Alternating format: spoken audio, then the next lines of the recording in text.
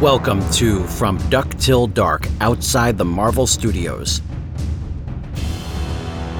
An audio celebration of the films based on Marvel Comics characters released before and during the Marvel Cinematic Universe. Enough said. Facefront True Believers, this is George Soroy, and welcome to the latest episode of From Duck Till Dark, outside the Marvel Studios. This is part of the But Wait There's More batch of extra episodes that are coming out simply because we need to finish up this run of different Marvel movies that have come out before and during the run of the Marvel Cinematic Universe.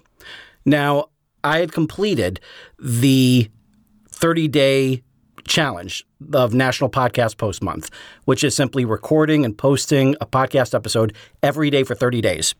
I'm very proud of myself for doing that before the midnight mark on November 30th. However, there are still 5 more episodes that needed to be covered, and we have covered X-Men Apocalypse, we have covered Logan, we've covered Deadpool 2, we have covered Venom, and here we are at the final film of this run, and that is 2019's Dark Phoenix. This one has a very interesting story attached to it because it was around 2017, around the time that Logan had come out and had made its mark as one of the finest comic book films ever made. But it was at the same time that Disney had started moving things along with acquiring the assets of what's known as 21st Century Entertainment. And what that means is all of the 20th Century Fox television and film assets, their whole catalog, which includes, as you see on Disney Plus, The Simpsons. But it also includes everything else that has come out through under 20th Century Fox. And that includes the Fantastic Four, it includes Daredevil, it includes the X-Men. And that was moving along during this time. Deadpool 2 was able to go about its business and come out and become the smash hit that it was. But around the beginning of 2019, that was when things were becoming official. That all of a sudden now 20th Century Fox was going to be under the Disney banner. Now, that meant that they could basically do whatever they wanted with it, which they have already started doing that. But it also means that assets like the X-Men, like Fantastic Four, like Daredevil, would all find their way to the Marvel Cinematic Universe. We've already gotten confirmation from Kevin Feige at Marvel Studios that Charlie Cox, who starred as Matt Murdock / Daredevil in the Netflix series, he will return. He will remain Daredevil, which is great news. That means that series that came before and the miniseries, The Defenders, that's all going to be canon, which is great. And they did show their intentions to bring the Fantastic Four to the big screen. However, that may fall into place. Who knows? I know that they were coming out with one date and then they decided to switch it to another date. All what's really interesting is that while all this was going on, while the negotiations were underway, Simon Kinberg had stated his intentions to basically redo X-Men The Last Stand. And in this case, since he is such a big fan of the Dark Phoenix storyline, he wanted to quote-unquote do it right. And there's one teensy little problem there. We had X-Men Apocalypse in 2016, which was definitely, it was still a hit, but at the same time, you can see that the engine was sputtering when it came to the X-Men franchise as a whole.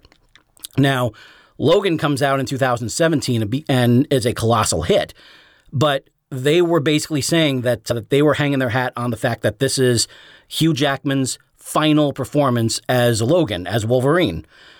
And therefore, that was what was really kind of driving its success. Like everything that Hugh Jackman had been doing as this character, it all came down to that one movie. And yeah, it was glorious. And it was a wonderful ending. That's the way it felt. It felt like it was an ending to the X-Men franchise.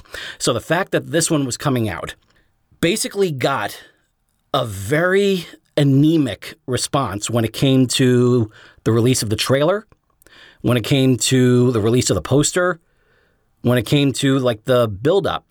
And then they didn't do themselves any favors by pulling the initial release date. Originally, it was supposed to be around fall of 2018.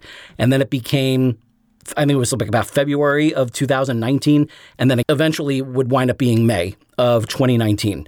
So it bumped its release date back several times because of some reshoots that needed to be done. And when there were the amount of reshoots that needed to be done would push the release date back that amount and then back again, there were definitely signs that this was a troubled film. And then you throw in the fact that normally 20th Century Fox is really adamant about making their release dates. And they would make those release dates at the detriment of the movie itself. So here you are with this studio that is in the process of being bought out. And then you have this originally a pretty solid release date, and then all of a sudden pushing it back further, and then back further, and then back further. You get the feeling like their heart wasn't in this one. It was very much like this period of time. So I'm going to just bring in this weird analogy. In 1955, the Brooklyn Dodgers win the World Series, and then in 1957, they're gone. They have headed over to Los Angeles. And then it's not for a few more years when Ebbets Field, the place that they called their home, was finally torn down. And until then, that it was just kind of sitting there, collecting dust, doing nothing, and a symbol to all of Brooklyn that those glory days are gone. Now, picture the 1955 Dodgers, the ones that won it all. That is Days of Future Past right there. And then 1956, they go back to the World Series. They lose to the Yankees. And so consider that X-Men Apocalypse. It was a success, but it didn't quite reach the sort of heights. And then in 1957, that's when they're gone.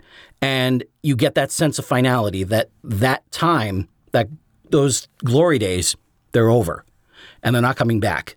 And that's what you see at the end of Logan.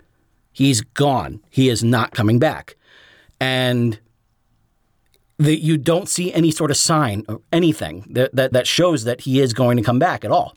He was finally completely gone. He was dead. Now, that was 2017. So here comes 2019 when Dark Phoenix comes out. No sign of Logan. This is taking place in the 1990s. This is picking up from the storyline that was finished at the end of X-Men Apocalypse. And here you have the characters kind of like blowing the dust off of the mansion for one more run. It was very similar to, in a way, Star Trek Nemesis. Star Trek had finished up, people thought that it had finished up its run on the big screen with Star Trek Insurrection, which was a lesser still, a somewhat success at the box office, but still very much like a lesser movie compared to Star Trek First Contact. So that's what you got, really, with Days of Future Past being the First Contact. I'm throwing out analogies all over the place, but that's basically what it all feels like. And then you have a Star Trek First Contact mirroring X-Men Days of Future Past, and then you have X-Men Apocalypse mirroring Star Trek Insurrection. And when that happens, when you see like the now bald Xavier and the door to the danger room shutting, you think like, okay, that's pretty much where everything, it's a nice circular kind of setup. Now we can, that we can consider that done. But a few years later, that's when Star Trek Nemesis comes out, and everyone had to have contract negotiations done to come back for one more movie. And so it felt like everyone was a little bit rusty. And that's what this one feels like too, Dark Phoenix. It just feels like everyone was not quite there. It took a little bit for them to really kind of get back into the sort of mode that they need to be in. There were some things that I felt worked, and then I felt that there were quite a few things that did not. Now, talking about the movie itself, like enough with the analogies, let's talk about the movie itself. Overall, I enjoyed it. I feel like it did not deserve to be kind of swept under the rug the way that it did. I felt that there was more positive than negative. However, those negatives really sought to bring the movie down. Now, a a big positive for me was Jennifer Lawrence coming back one more time as Mystique. I did not care for the makeup this time. I felt like that was kind of like a compromise, saying like, this is as much blue as I'm going to get, especially when you think of how she was in Days of Future Past and First Class. So it feels like, even though makeup-wise, it felt like it was kind of going through the motions and really kind of almost half-assing it, I felt like what she was trying to do and everything, and trying to set herself up as Charles's main consultant, you can say, I liked all of that. I wish that they had made a mention, since the makeup is so drastically different than the other films. I wish they had just made like some sort of mention about her wanting to, like, still trying to be more human than she was before, than she looked before. Now with Jean Grey, Jean Grey is a tough character to really kind of crack in the movies. And I didn't realize just how tough it was for this character to work on the big screen until I really saw this one. Because here we get a perfect illustration of what Jean Grey / Marvel Girl / Phoenix are in the comics. Jean Grey in the comics, she witnessed something very traumatic, and that kind of triggered the mutant gene in her, Gene, and it became something where Xavier saw great powerful potential within her, but he kind of like mentally dialed her back, so that way she could be basically just like a telekinetic in order to, like, move things, but he hid the fact from her that she was also a telepath. And so, but then after a while, when he realized that she had matured, he had loosened those chains and had let her kind of be herself. And it wasn't long after that is when she encountered this being from the galaxy known as the Phoenix. And what the Phoenix did was amplified all of her powers. And it got to a point where those powers were too much for her to control, and she eventually lost all control, and then reveled in the fact that she had lost control, and then became Dark Phoenix. But it comes off, you can make that work in the comics, but if you're only working with a certain amount of time for a film, then you have to keep things as streamlined as possible if you're going to do that. And I felt like, I may be in the minority, but I feel like the way that Jean's powers were handled in the original trilogy was the way to go. Because instead of her powers being restricted by Xavier, and then he gives them back, and then another being comes over and amplifies those powers, that's too much. It's too convoluted. You need to have her powers be so dangerous that Xavier pulls those powers back and sets up some mental bonds. And then once Jean uses Cerebro to find out where Magneto was going in the first film, those bonds started to crack. And then we see that in full view in X2, when those powers are becoming more and more and more pronounced, to the point where she is in a Phoenix-like form at the end of the film. And then in part 3, in The Last Stand, she's unleashed, basically. And so what needed to be done was that. And unfortunately, by trying to give us something that was so faithful to the comic, I admire Simon's intentions, but I feel like he hurt himself by wanting to be that loyal, because we had Jean as a child create an instance where she would wind up being responsible for the death of her mother.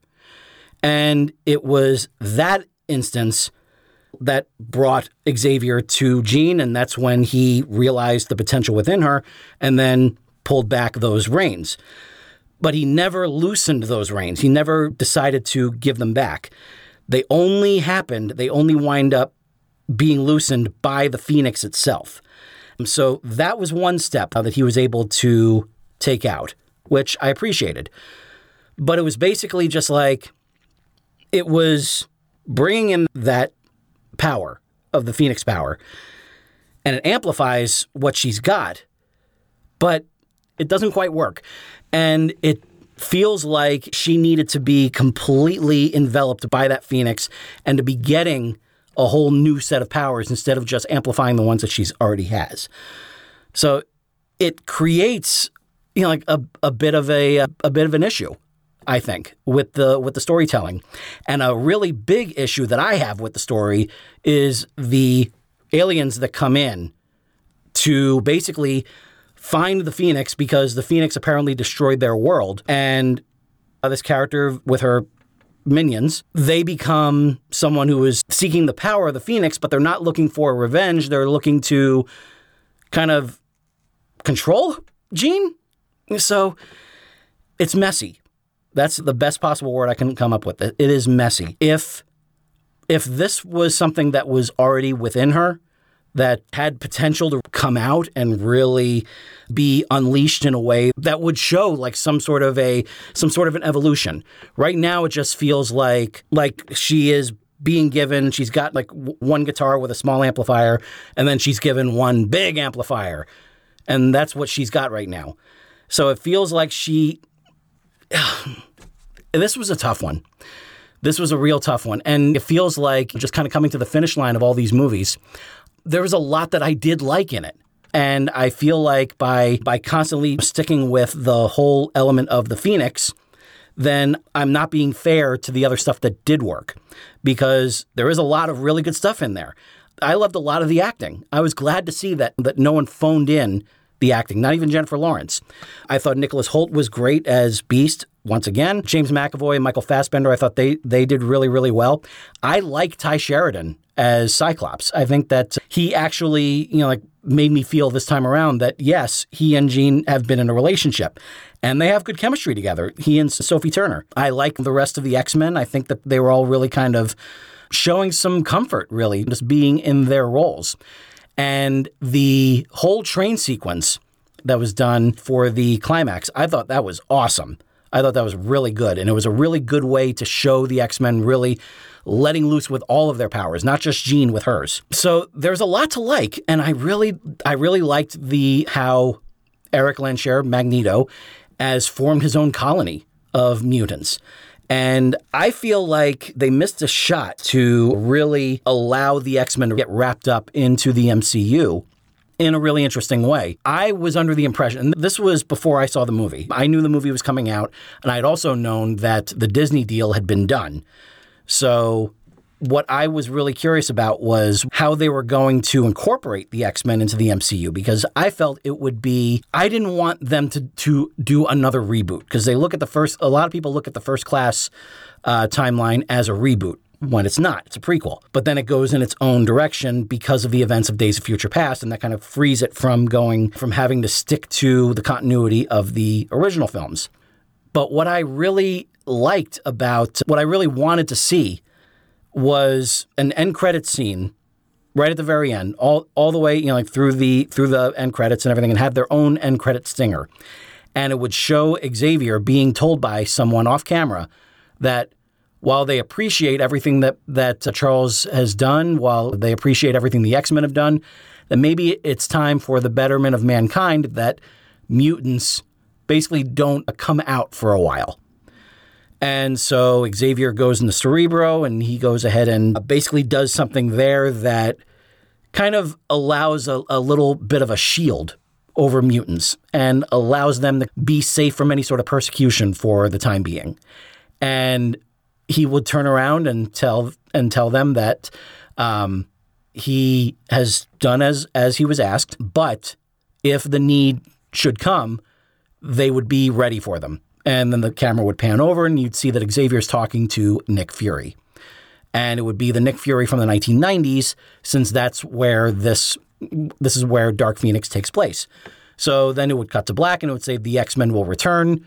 And boom, just like that, the X-Men are now part of the MCU and kind of ready to come in at a moment's notice. It doesn't look like they're going to go in that direction, but it was something that I thought would have been nice. But it feels like this one was a bit of a missed opportunity. The public had accepted the fact that when Logan came out, that was going to be the end of the X-Men movies. So it felt like in this case, it was the party continuing after all the cool people had left. And that's where we wound up being with Dark Phoenix. And it really was kind of swallowed up by the momentum of Avengers Endgame. And then about a month after this one was released, that's when Spider-Man Far From Home came out. So it had no chance. From what I remember, I think it opened up in third place. So it was pretty much DOA, unfortunately. And that's a shame because I appreciated what Simon Kinberg was doing. I think he showed a good eye as a debut director. And I hope that when the X-Men eventually make their appearance in the MCU, because it's going to happen, I hope that Simon is, because I do think he has a lot to offer. And considering everything that's been going on with Bryan Singer, I really hope that Simon is the one to continue on and not Bryan. And it's a shame that this movie kind of had to end the franchise on such a whimper, but I'm looking forward to the next wave. So that is my take, a bit of a rambling take, but at the same time, that's kind of the way that this movie was. It was going up and down, up and down. And so that's the way that this one was for me. I feel like at the end of it all, there were more hits than misses. So it does go into the recommendation spot for me, although getting very close to the mild recommend, but it is still there. I believe that those who were so quick to dismiss it, I think should give it another look, or at least a first look. But that wraps things up. This has been a really fun adventure going through all these films. And it's been a real joy kind of rediscovering a lot of them and giving some that I had originally discarded just another look and realized that they actually had a lot more to offer than I thought. The biggest surprise for me was Ghost Rider Spirit of Vengeance. I had such a blast with that movie. And I'm looking forward to what the future holds for all of these Marvel movies. I like the fact that they still exist. And it's not just the Marvel Cinematic Universe, because as much as I love the MCU, and I will continue to support it, it is great to see other takes on these kinds of characters, that they're not just sticking to this one universal way of handling them and trying to basically kind of fill the void that Robert Downey Jr. has already left. So I'm looking forward to the future of the comic book genre in general. I think that as long as the right people are working with them and that they care about the material and that they care about the characters, there's really, no limit to where they can go with this. So that wraps things up for season 1 of From Duck Till Dark outside the Marvel Studios. Like I said, I do have plans for a season 2. I just don't know what they are yet. So I am looking forward to your feedback. And if you have any sort of suggestions, if you would like to know more about what I would like to do, if you have any comments about what I'd like to do, whatever the case, I'd like you to participate on the Facebook page. So just go to facebook.com/FromDuckTillDark to post your thoughts, your questions, your suggestions. And until season 2 begins, this is George Soroy saying to all of you, ever upward and Excelsior. And speaking of Excelsior, I will see you on the next episode of Excelsior Journeys. Take care.